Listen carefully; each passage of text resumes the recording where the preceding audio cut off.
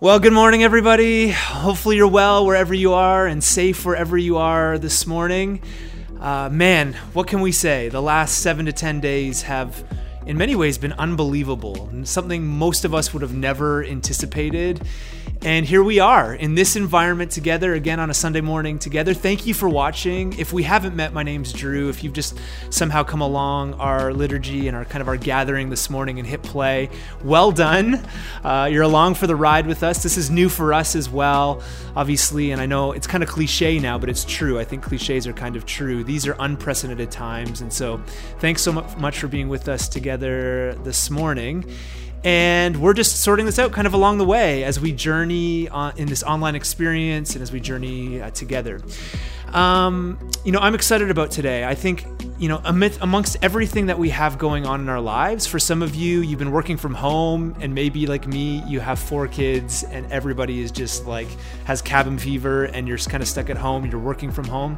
Others of you we know, and let's be real, you don't know what your job situation may look like over the next little while with the chaos that's going on. I hope over the next couple of minutes, over the next few minutes, as we hopefully worship together, that it would be more than just a dude talking into a microphone. It would be more than just some information downloaded on you, but ultimately this would be a time where we could experience the love of God together. So that's my hope. Again, we're coming from all sorts of different situations, and yet I just believe God is going to meet with us this morning, and I just hope that you're open to that. Now, I'll just say this. If you're a regular listener of the podcast, thanks for listening in. We put our podcast up every single week. Normally, it's just the teaching, but for the next number of weeks while we're in isolation like this together, we're going to put the whole liturgy on and that you can experience those different things. So thanks as well to you guys that are listening in. Now, for today, here's where we're headed. One of the things I've already said, I don't just want to be just talking into a camera, but one of the things we want to do, and we've tried to do, and we will continue to do over the next number of weeks, as this is our avenue as far as gathering together, is we want to involve people. And so this morning I think is going to be really beautiful. In a minute, our friend Hillary, a part of our community, is going to come, and she's going to lead us in our psalm for this morning. If you've never been to a gathering at Praxis, every single week at Praxis, we read the Psalms together. And so Hillary from her living room is going to come and lead our community through Psalm 23, which is such an appropriate, I think, psalm for this moment and this time. And so she's going to come in a couple minutes. Then we're going to enter into a short time of music together. I think I said last week, this is a little unique and maybe even weird for you because some of you are sitting in your PJs or your Snuggie. You have your coffee with you. It's very relaxed. And so it may be odd to enter into a time of music. I totally get that. We understand that. But maybe as this song plays, you could just, in some ways, absorb it. You know what I'm saying? Just take it in. We got pictures last week of other people worshiping along, and we encourage you, that may look different for different people, but we're going to enter into a time of music. Then what we're going to do is throughout these number of weeks where we're going to be online together, we've actually asked people to share their stories. So every week we're going to have some time together where somebody from our community is just going to share about the transforming work of God in their lives. I think back in the day, we used to call this kind of testimony time or whatever, but we're going to have somebody come each week. And this week, our friend, Corrine Whitney, many of you guys know Corrine and Jeff, just an amazing couple, a part of our community. Corrine's going to come from her living room, from her home, and she's going to share her story of God's redeeming work in her life. And listen, I just know it's going to be an encouragement to all of us. It's going to be beautiful. Then we're going to have a 3 or 4 minute Bible story for the kids. So if you have kids watching or you want to grab your kids, at some point in our liturgy this morning, we're going to have a 4-minute Bible story on today's text, which is actually John chapter 9.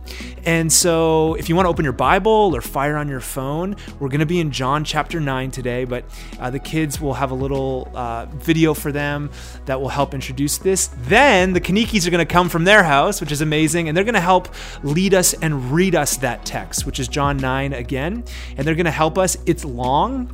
Today's text, again, as we're in Lent, we're taking it from the lectionary, is a pretty long text. It's actually the entire chapter of John chapter 9. So they're going to come and help us and read that. And then we'll just close our time with some teaching together for Lent and kind of close our gathering and time with that today. So that's what's on the docket. Hopefully you'll hang in with us. Again, thanks for checking out the different means in which we're doing this, and we're learning all together kind of along the way.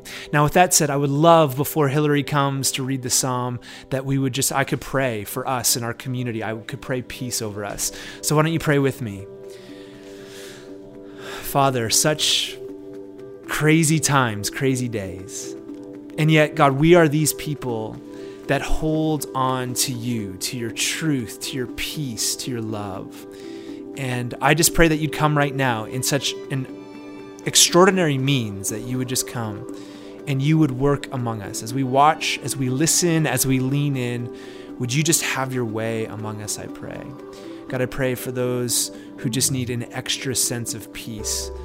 May we be these countercultural people that lean into your way and know, God, that you're good. No matter what's unfolding all around us, you, God, you are our peace. So I pray that you come by your Spirit now, we pray. In Jesus' name, amen. Hillary's going to lead us. Let's, as Hillary says this and speaks this out, why don't we, as the slide is also on the screen, read this out together this morning as we read. Psalm 23. The Lord is my shepherd, I lack nothing. He makes me lie down in green pastures. He leads me beside quiet waters. He refreshes my soul. He guides me along the right paths for his name's sake. Even though I walk through the valley of the shadow of death, I will fear no evil, for you are with me. Your rod and your staff, they comfort me. You prepare a table before me in the presence of my enemies. You anoint my head with oil. My cup overflows. Surely your goodness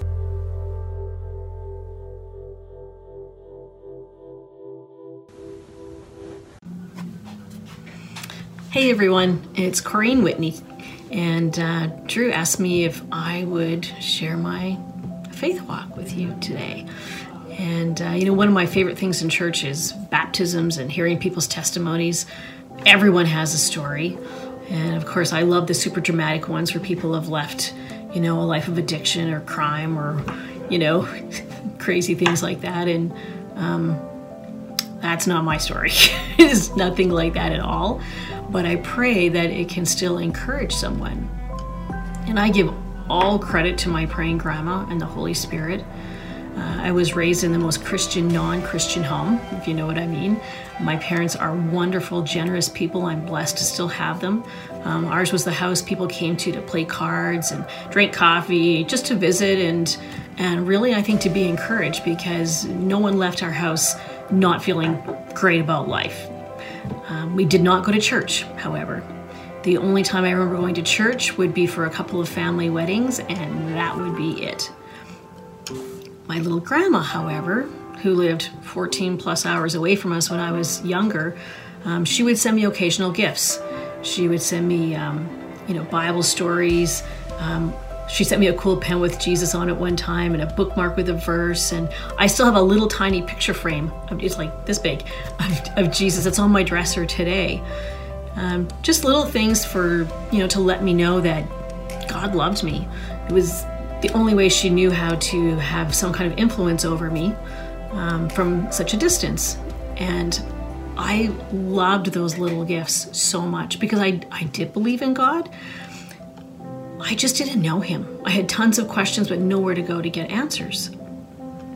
As a teen, I went to youth with some close friends, and truly it was more for social reasons than anything, and the amazing music. Stephen Curtis Chapman, Amy Grant, Michael W. Smith were coming onto the scene, long before most of your guys' time. But I loved it, just didn't get to know Jesus at all. And then Jeff and I got married and had our first little girl, and it's funny how having a child has you evaluating your life. And, we were ordinary people. We had a good life. We didn't have any drugs. We weren't dire straits, just ordinary people. But it occurred to us after having Kayla, especially after the fact, that this was an incredible miracle to have a child. And now we're responsible for her upbringing. And we wanted to do a great job. And we really felt like God needed to be a part of her story too. And so we decided we needed to go to church. We went for a while, but we never got planted there. Fast forward 10 years, 3 more kids and a new career, and I could pinpoint 4 moments that were really pivotal in my faith walk. The first one was actually a course that I took because of my work and my kids. You can imagine with 4 kids, we had some chaos going on, and I'm trying to run a business, and focus was always a challenge. So this course called The Power of Focus came up, and one of the things they helped you do was set some goals, and they set goals in 7 areas of your life, one being spiritual goals. And I remember thinking, I've always wanted to know God better. Where am I going to get to know God? I need to go to church. And so I wrote down on my goals that I wanted to go to church a couple times a month. Next thing that happened is also job related. I'm out on an appointment with a young guy that I'm training one night, and we're sitting down with one of the pastors from his church. And we're done really the official part of the appointment. We're just visiting and getting to know each other. And I will never forget this moment ever. Pastor Stu, who is the kindest, most sincere, gentlest soul, looks at me with his crystal clear blue eyes, and he looks me right in the eye and he says, "Corrine, God loves you just the way you are right now." It's like, wow. I was completely overwhelmed, totally welled up, super emotional, have no idea what's happening, but it was a very powerful moment. And you remember those 4 kids? Well, I sent 2 of them to camp with their friends one summer. Yes, it was a Bible camp. And later I discovered it was also known as bridal camp. That's where my oldest met her husband. Well, anyway, those 2 kids came home from camp, and guess who they met at summer camp? Jesus. So they came home and they said, "Mom, we need you to take us to church." So we had, like so many people in North America in particular, we had gone to church off and on after 9/11 happened. Nothing like crazy crises like we're currently in, again, to have you evaluating life and what's important. Anyway, we found this church that had the most incredible music. Oh my gosh, it was outstanding. And we did start to go. And then the 4th thing that happened was Hugga Wugga moved in 2 doors down from our house. Hugga Wugga was also known as Diane, our children's pastor at this church we had started attending. I don't believe it was any coincidence that she moved in 2 doors down.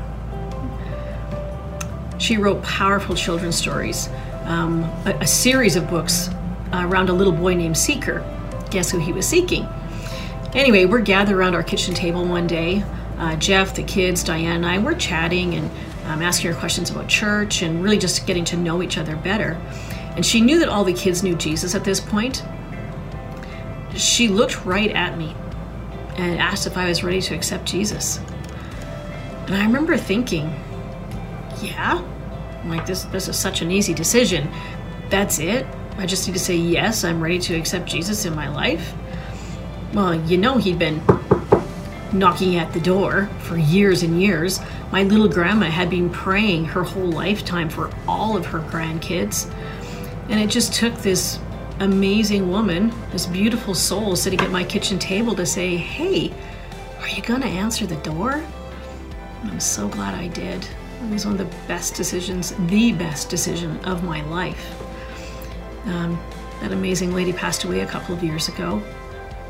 And they live streamed her funeral because she had impacted so many families around the globe. Can you imagine? That's the kind of life I want to have impact on people. Anyway, a few months after she asked that big question, it was actually Valentine's Day of the following year. And Jeff and a good friend of ours baptized myself and our 4 kids in the tank at our church. And that was the beginning of the most amazing journey of my life. And I am forever grateful to my praying grandma and the amazing Hugga Wugga And we lived a good life. But it could never be a great life without Christ. So I am so grateful. John 9. Jesus heals a man born blind. Verse 1. As Jesus was walking along, he saw a man who had been born blind. His disciples asked him, "Teacher, whose sin caused him to be born blind? Was it his own or his parents' sin?" Jesus answered, "His blindness has nothing to do with his sins or his parents' sins. He is blind so that God's power might be seen at work in him. As long as it is day, we must keep on doing the work of him who sent me. Night is coming when no one can work. While I am in the world, I am the light for the world."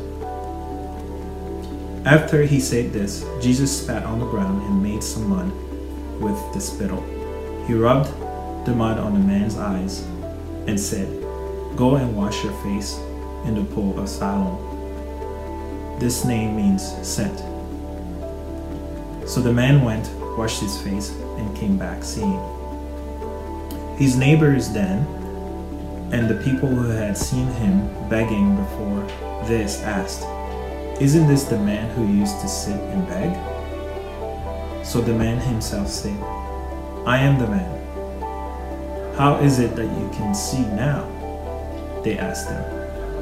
He answered, "The man called Jesus made some mud, rubbed it on his eyes, and told me to go to Siloam and wash my face. So I went, and as soon as I washed, I could see." "Where is he?" they asked. "I don't know," he answered. The Pharisees investigate the healing. Then they took the Pharisees, the man who had been blind. The day that Jesus made the mud and cured him of his blindness was a Sabbath. The Pharisees then asked the man again how he had received his sight. He told them, "He put some mud on my eyes. I washed my face, and now I can see." Some of the Pharisees said, "The man who did this cannot be from God, for he does not obey the Sabbath law." Others, however, said, "How could a man who is a sinner perform such miracles like these?" And there was a vision among them. So the Pharisees asked the man once more, "You say he cured you of your blindness. Well, what do you say about him?" "He is a prophet," the man answered. The Jewish authorities, however, were not willing to believe that he had been blind and could now see until they called his parents and asked them, "Is this your son? You say that he was born blind. How is it then that he can see now that he can now see?" His parents answered, "We don't know that he is our son, and we know that he was born blind, but we do not know how it is that he is now able to see, nor do we know who cured him of his blindness," asked him. "He is old enough and he can answer for himself." His parents said this because they were afraid of the Jewish authorities, who had already agreed that anyone who said he believed that Jesus was the Messiah would be expelled from the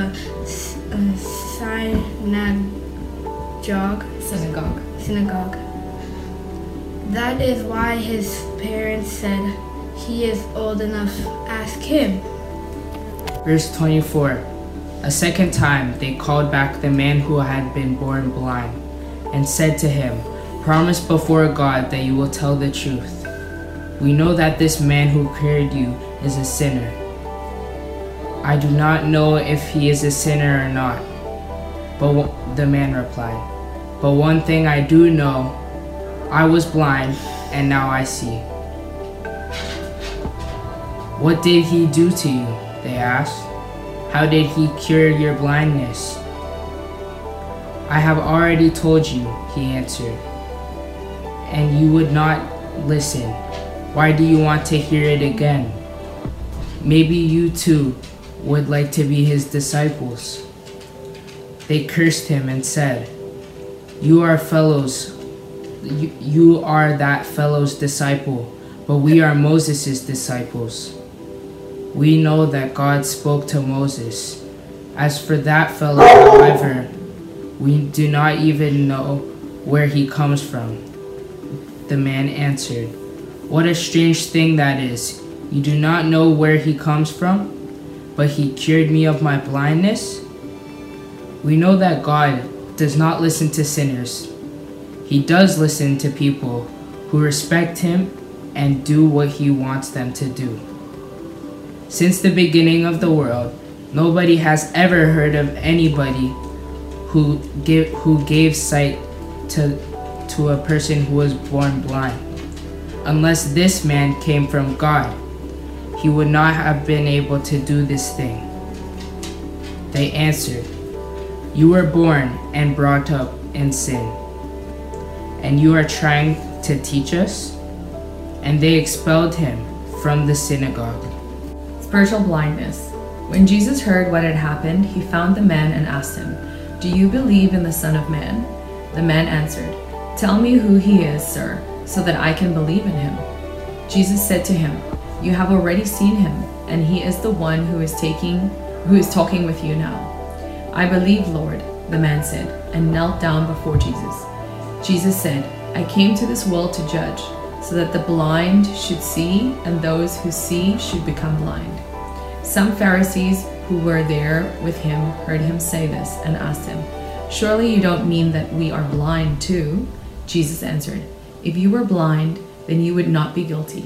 But since you claim that you can see, this means that you are still guilty." All right, well, this is a pretty radical and I would say beautiful story from the Gospel of John in chapter 9. And I think there's tons to draw out and kind of unpack from this particular text. And these stories are just so revolutionary in the way Jesus is coming and meeting people where they are. And we've been in the Gospel of John a little bit over the last little while as we prepare for Easter. If you don't know, we're in the season of Lent right now, which is a 40-day season preparing for Easter. And so we're preparing our hearts. We're practicing the discipline right now of fasting. If you want to jump in with us on that, you can actually go to our website at mypraxis.church, and there's a whole spiritual discipline section there with all sorts of resources. And as we prepare ourselves, we're just seeing Jesus here really, in a lot of ways, unsettle the religious establishment of the day in that particular time and space.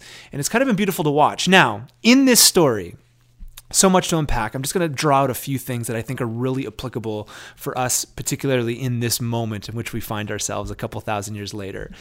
It is interesting that the disciples here seem to be shaped by a particular kind of karma-like idea around the idea of suffering.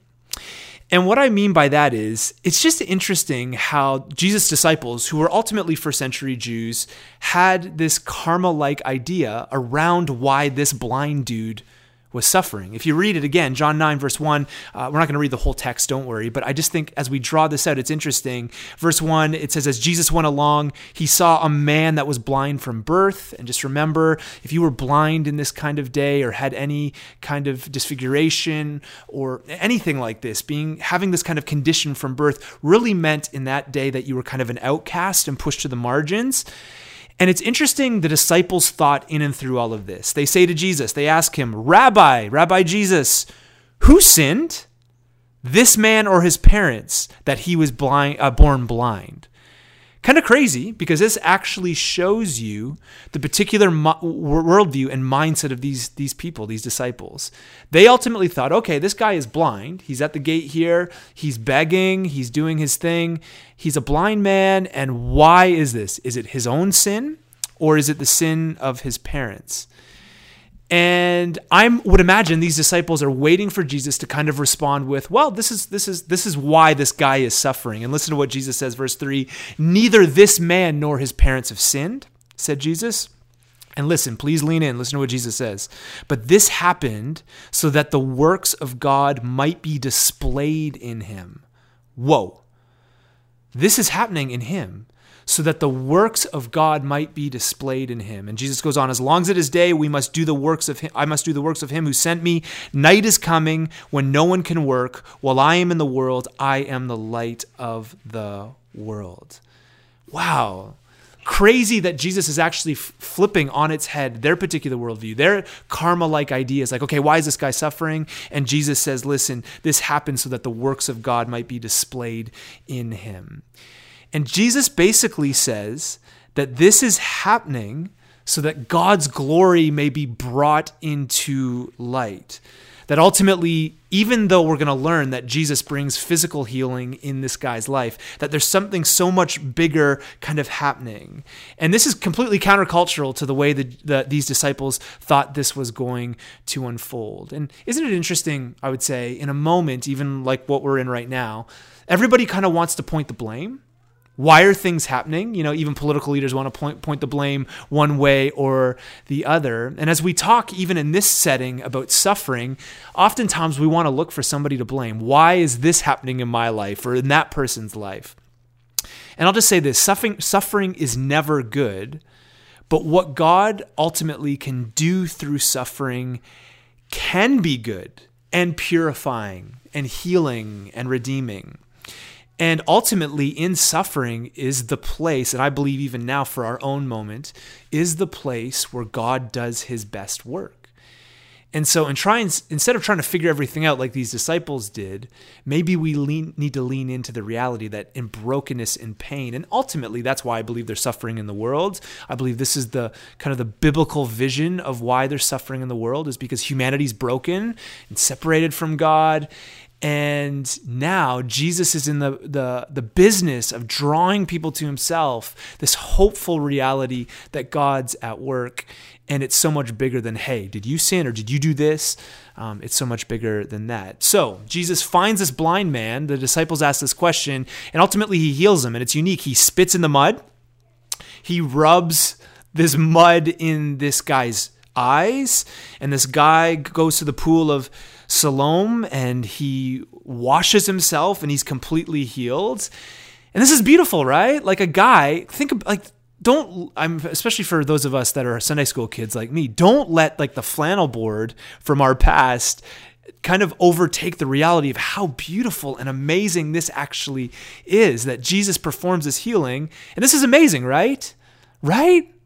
Well, not for some people. It's interesting as the story unfolds and as these guys have read for us, that the Pharisees actually begin a little bit of an investigation around why and who would perform a particular healing like this.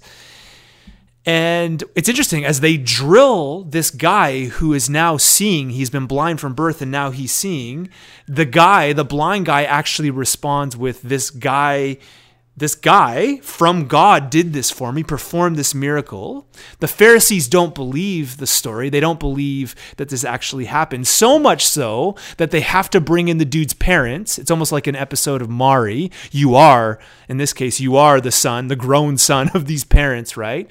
And have to kind of give testimony that, yes, this is our child.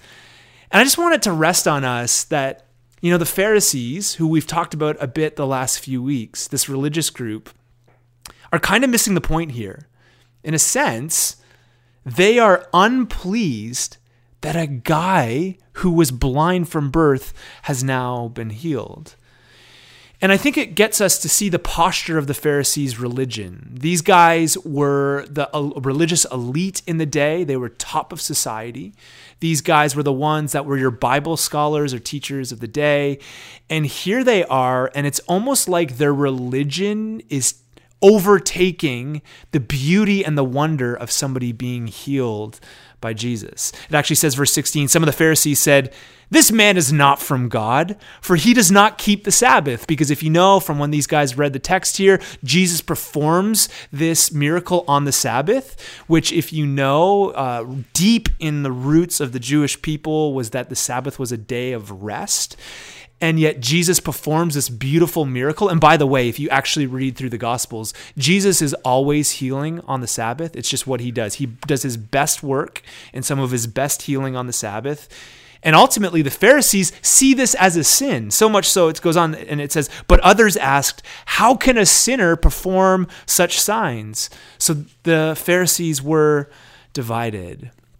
And it just shows us here that the Pharisees' religion had completely missed the heart of God. And this happens over and over in the Gospels.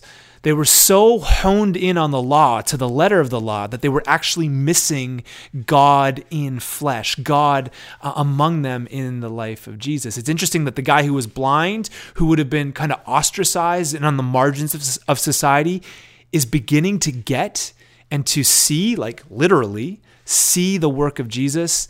And yet the guys who should have known this the most were the ones missing it. And if you lean into the Gospels at any point, you begin to see that this is actually part of the story. This is how this rolls all the time. The people who should be getting it and understanding it in their heads and their hearts are the ones missing it. Now, if Jesus' disciples themselves had a karma-like attitude, remember, again, they're thinking, why is this guy blind? What did he do? What did his parents do? Has this been passed down? Is this like God's judgment? The Pharisees have their own karma-like view of the world. Certainly their idea of following the law was a good thing, but they had their own karma-like stuff. Listen, verse 27, read with me. He answered, "I have told you already, and you did not listen." So this is the blind guy saying to the Pharisees who are drilling him, "I've told you, you won't listen to me," he says. "Why do you want to hear it again? Do you want to become his disciples too?" So the blind guy is literally saying to these Pharisees, I've told you again and again, this is what's happened. Don't you want to be his disciples? Verse 28, then they hurled insults at him and said, "You are this fellow's disciple? We are disciples of Moses. We know that God spoke to Moses, but as for this fellow, we don't even know where he comes from." And so once again, the Pharisees here are kind of given their street cred, their credibility as Pharisees under the law, under Moses. It goes on. Verse 30, the man answered, "Now that is remarkable. You don't know where he comes from, yet he opened my eyes. We know that God does not listen to sinners. He listens to the godly person who does his will. Nobody has ever heard of opening the eyes of a man born blind. If this man were not from God, he could do nothing." And to this, the Pharisees replied, "You were steeped in sin at birth. How dare you lecture us?" And then they threw him out. Interesting what's going on here, because we're beginning to see that the Pharisees had their own karma-like view of the world. First of all, this is somebody who was ostracized and kind of to the margins, and they are not picking up what has happened here and that this blind man truly has been healed by Jesus. And it's just interesting that even in the dialogue here between this man who's been healed, it's like he is the one that's getting it. Ultimately, what we see here, guys, please listen very clearly, is that the blind man sees. It actually goes on, and the blind man now, it's turning. He's not just seeing physically. Imagine being blind from birth and now being able to see, but something even deeper is happening within him. There's this transformation. Something is happening within him at his core, to the point where it goes on, and Jesus says to him, "Do you believe in the Son of Man?" This term Son of Man was basically a moniker for the Messiah. Jesus is looking at this man and saying, "Do you believe in the Son of Man?" And this blind man who's now sees actually says to Jesus, "Lord, I believe." And so yes, physical blindness was a thing in this particular story, but at an even deeper level, Jesus is getting to the heart of it all. are you beginning to understand that I am this one? I am the Son of Man. Now, this is mind-blowing. You may not think it's that mind-blowing, but I think this is crazy. Because actually, there's a number of Gospels. There's 4 Greco-Roman Gospels, which are the biographies of Jesus of Nazareth. And if you know anything about the Gospels, they write similar stories. Sometimes they're syncing up their stories and telling the same story. Sometimes there's little variations to the same story. And then sometimes there's stories in the Gospels that are exclusive to particular Gospel writers. What's crazy is that there are other stories of people being healed. And actually in Mark chapter 8, there's another story where Jesus heals this blind dude at Bethsaida. And it's interesting because in the particular healing in Mark chapter 8, the healing is actually progressive. Again, we get a story of Jesus healing a guy by spitting in his eyes and putting his hands on him. And it's interesting in Mark 8 because Jesus asked this man if he sees anything. And so Jesus spits in his eyes, rubs his hand on him, and the man says in return, "I see people, but they look like trees walking around." And then it happens again. Jesus puts his hands on the man, and then eventually he is fully restored and fully healed. Now, what's the big deal with this? These stories of Jesus healing people all over the place. Well, it's kind of crazy because the writer Mark here is actually a genius. Because what he's doing is he's running 2 parallels together. What he's doing is he's taking the story of this blind man being healed and the progression of it, and he's aligning that with the progression of the disciples beginning to see that Jesus is the Messiah. Because if you read the text, in Mark chapter 7, the disciples are really having a hard time understanding who Jesus is. And Jesus actually, in Mark chapter 7, scolds them for their unbelief. Then at the end of chapter 8, after this healing of this blind guy and the seeing of the trees and the whole story, Jesus actually gets affirmation from a guy named Peter that he is the Messiah. So you go from Mark chapter 7, he's scolding them for their unbelief, to Mark chapter 8, where Peter is like, "Jesus, you are the Messiah." And sandwiched in between those 2 stories is this story of a progression of a man being healed. Now, why is this important? I think it's important because it is no mistake in the story. This story of the man being healed in Mark 8 from blindness is actually paralleling the story of the disciples. This is crazy.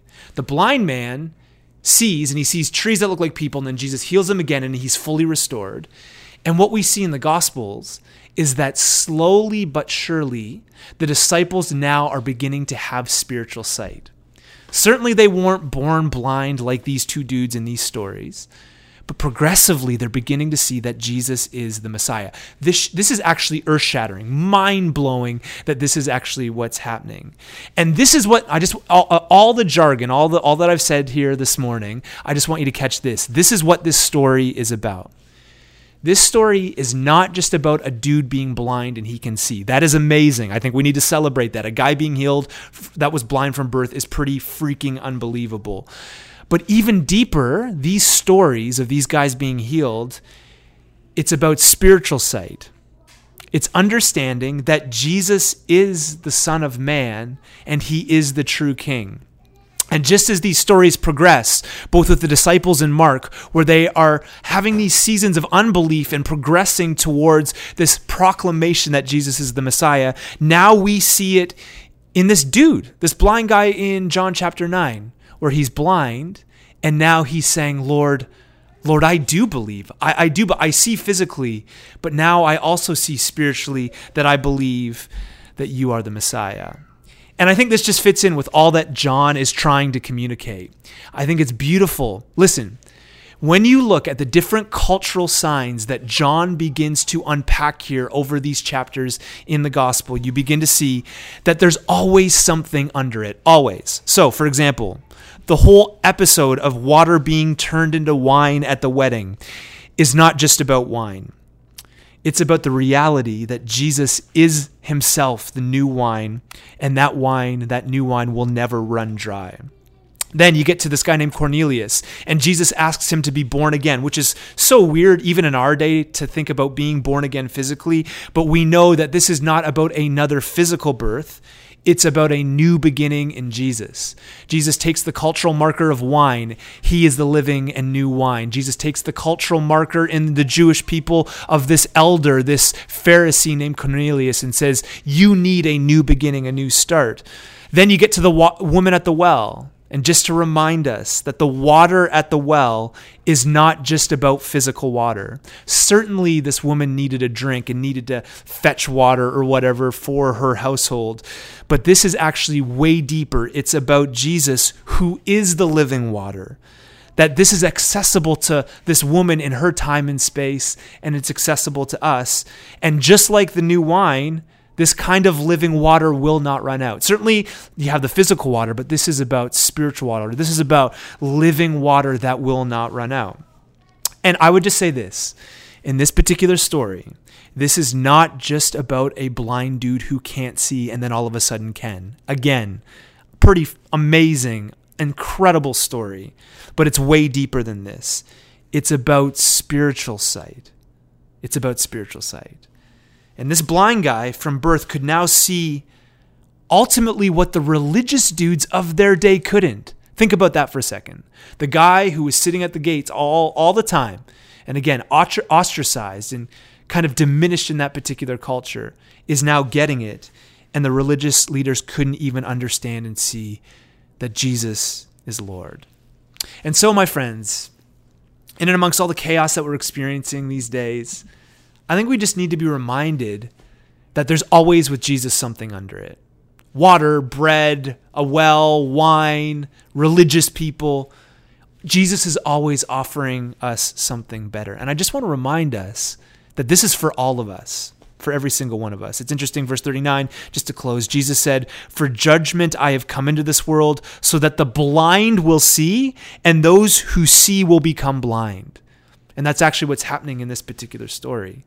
The dude who really shouldn't get it and kind of be on the outside is the one that now sees spiritually. And the dudes who think they see and they think they understand and they think their religion is going to save them are actually the ones that in reality are blind. And this is what John is actually trying to show us. This, my friends, is about spiritual sight. For me, a kid who's been in the church a long time, this is still for me just as much as it is for anybody else. It's for you. Maybe you're leaning into this. Maybe you're watching this morning and there's just chaos in your world. You're looking around. You're like, man, what is going on? Jesus offers you this same kind of life, his way, following him in his way. New life, living water. He is the new wine. He's offering this to you. And ultimately, I would say he's offering to this to us as a community together. He's offering us life. And it's interesting, along the way, Jesus is embracing people and calling people into his kingdom. And it's interesting that both religious, like people like the Pharisees, and irreligious people all have to come to the same conclusion with their life, that each and every single one of us needs a new beginning, that Jesus this morning is offering us spiritual sight. And my prayer is no matter where you're at in this whole journey, that you would just lean into that. Maybe for you this morning, it's just a moment in a time here in a couple seconds where you could just kind of cry out to God in your situation, in your moment, in your time, in your space, and ask him to give you spiritual sight. This is more than just about a guy who can't see physically. Jesus wants to give us spiritual sight today. And so let's be reminded of this, brothers and sisters, as we come to this, that Jesus is this one that is just ruffling feathers, turning the whole system on its head and giving us himself, giving us a way in what can look like miserable, horrible times. He's giving us himself. And so my prayer is that you would lean into this morning. Now, before we close, and just so thankful that you've been with us, just a couple of announcements. One is, obviously, these are changing times for our church over the next number of weeks. We have put out to everybody that we will be meeting, particularly online on Sunday mornings for the next little while. We hope you can join in with us, and all these gatherings and these liturgies, these online liturgies, will be on all of our different platforms, and we hope you can join us. But the second thing is this Wednesday, if you are on one of our teams that normally leads our gatherings on Sundays, whether that's kids and youth or hosting and hospitality, or you're in our band or whatever, we want to invite you. We are actually going to have team night this Wednesday evening. Obviously, it's going to be virtual, so you will receive a link to join us virtually on Wednesday evening as we just take some time as we share about the future and some of the things we're anticipating, and also talk about the different micro communities and ministries in our church that we can continue to see grow and move forward.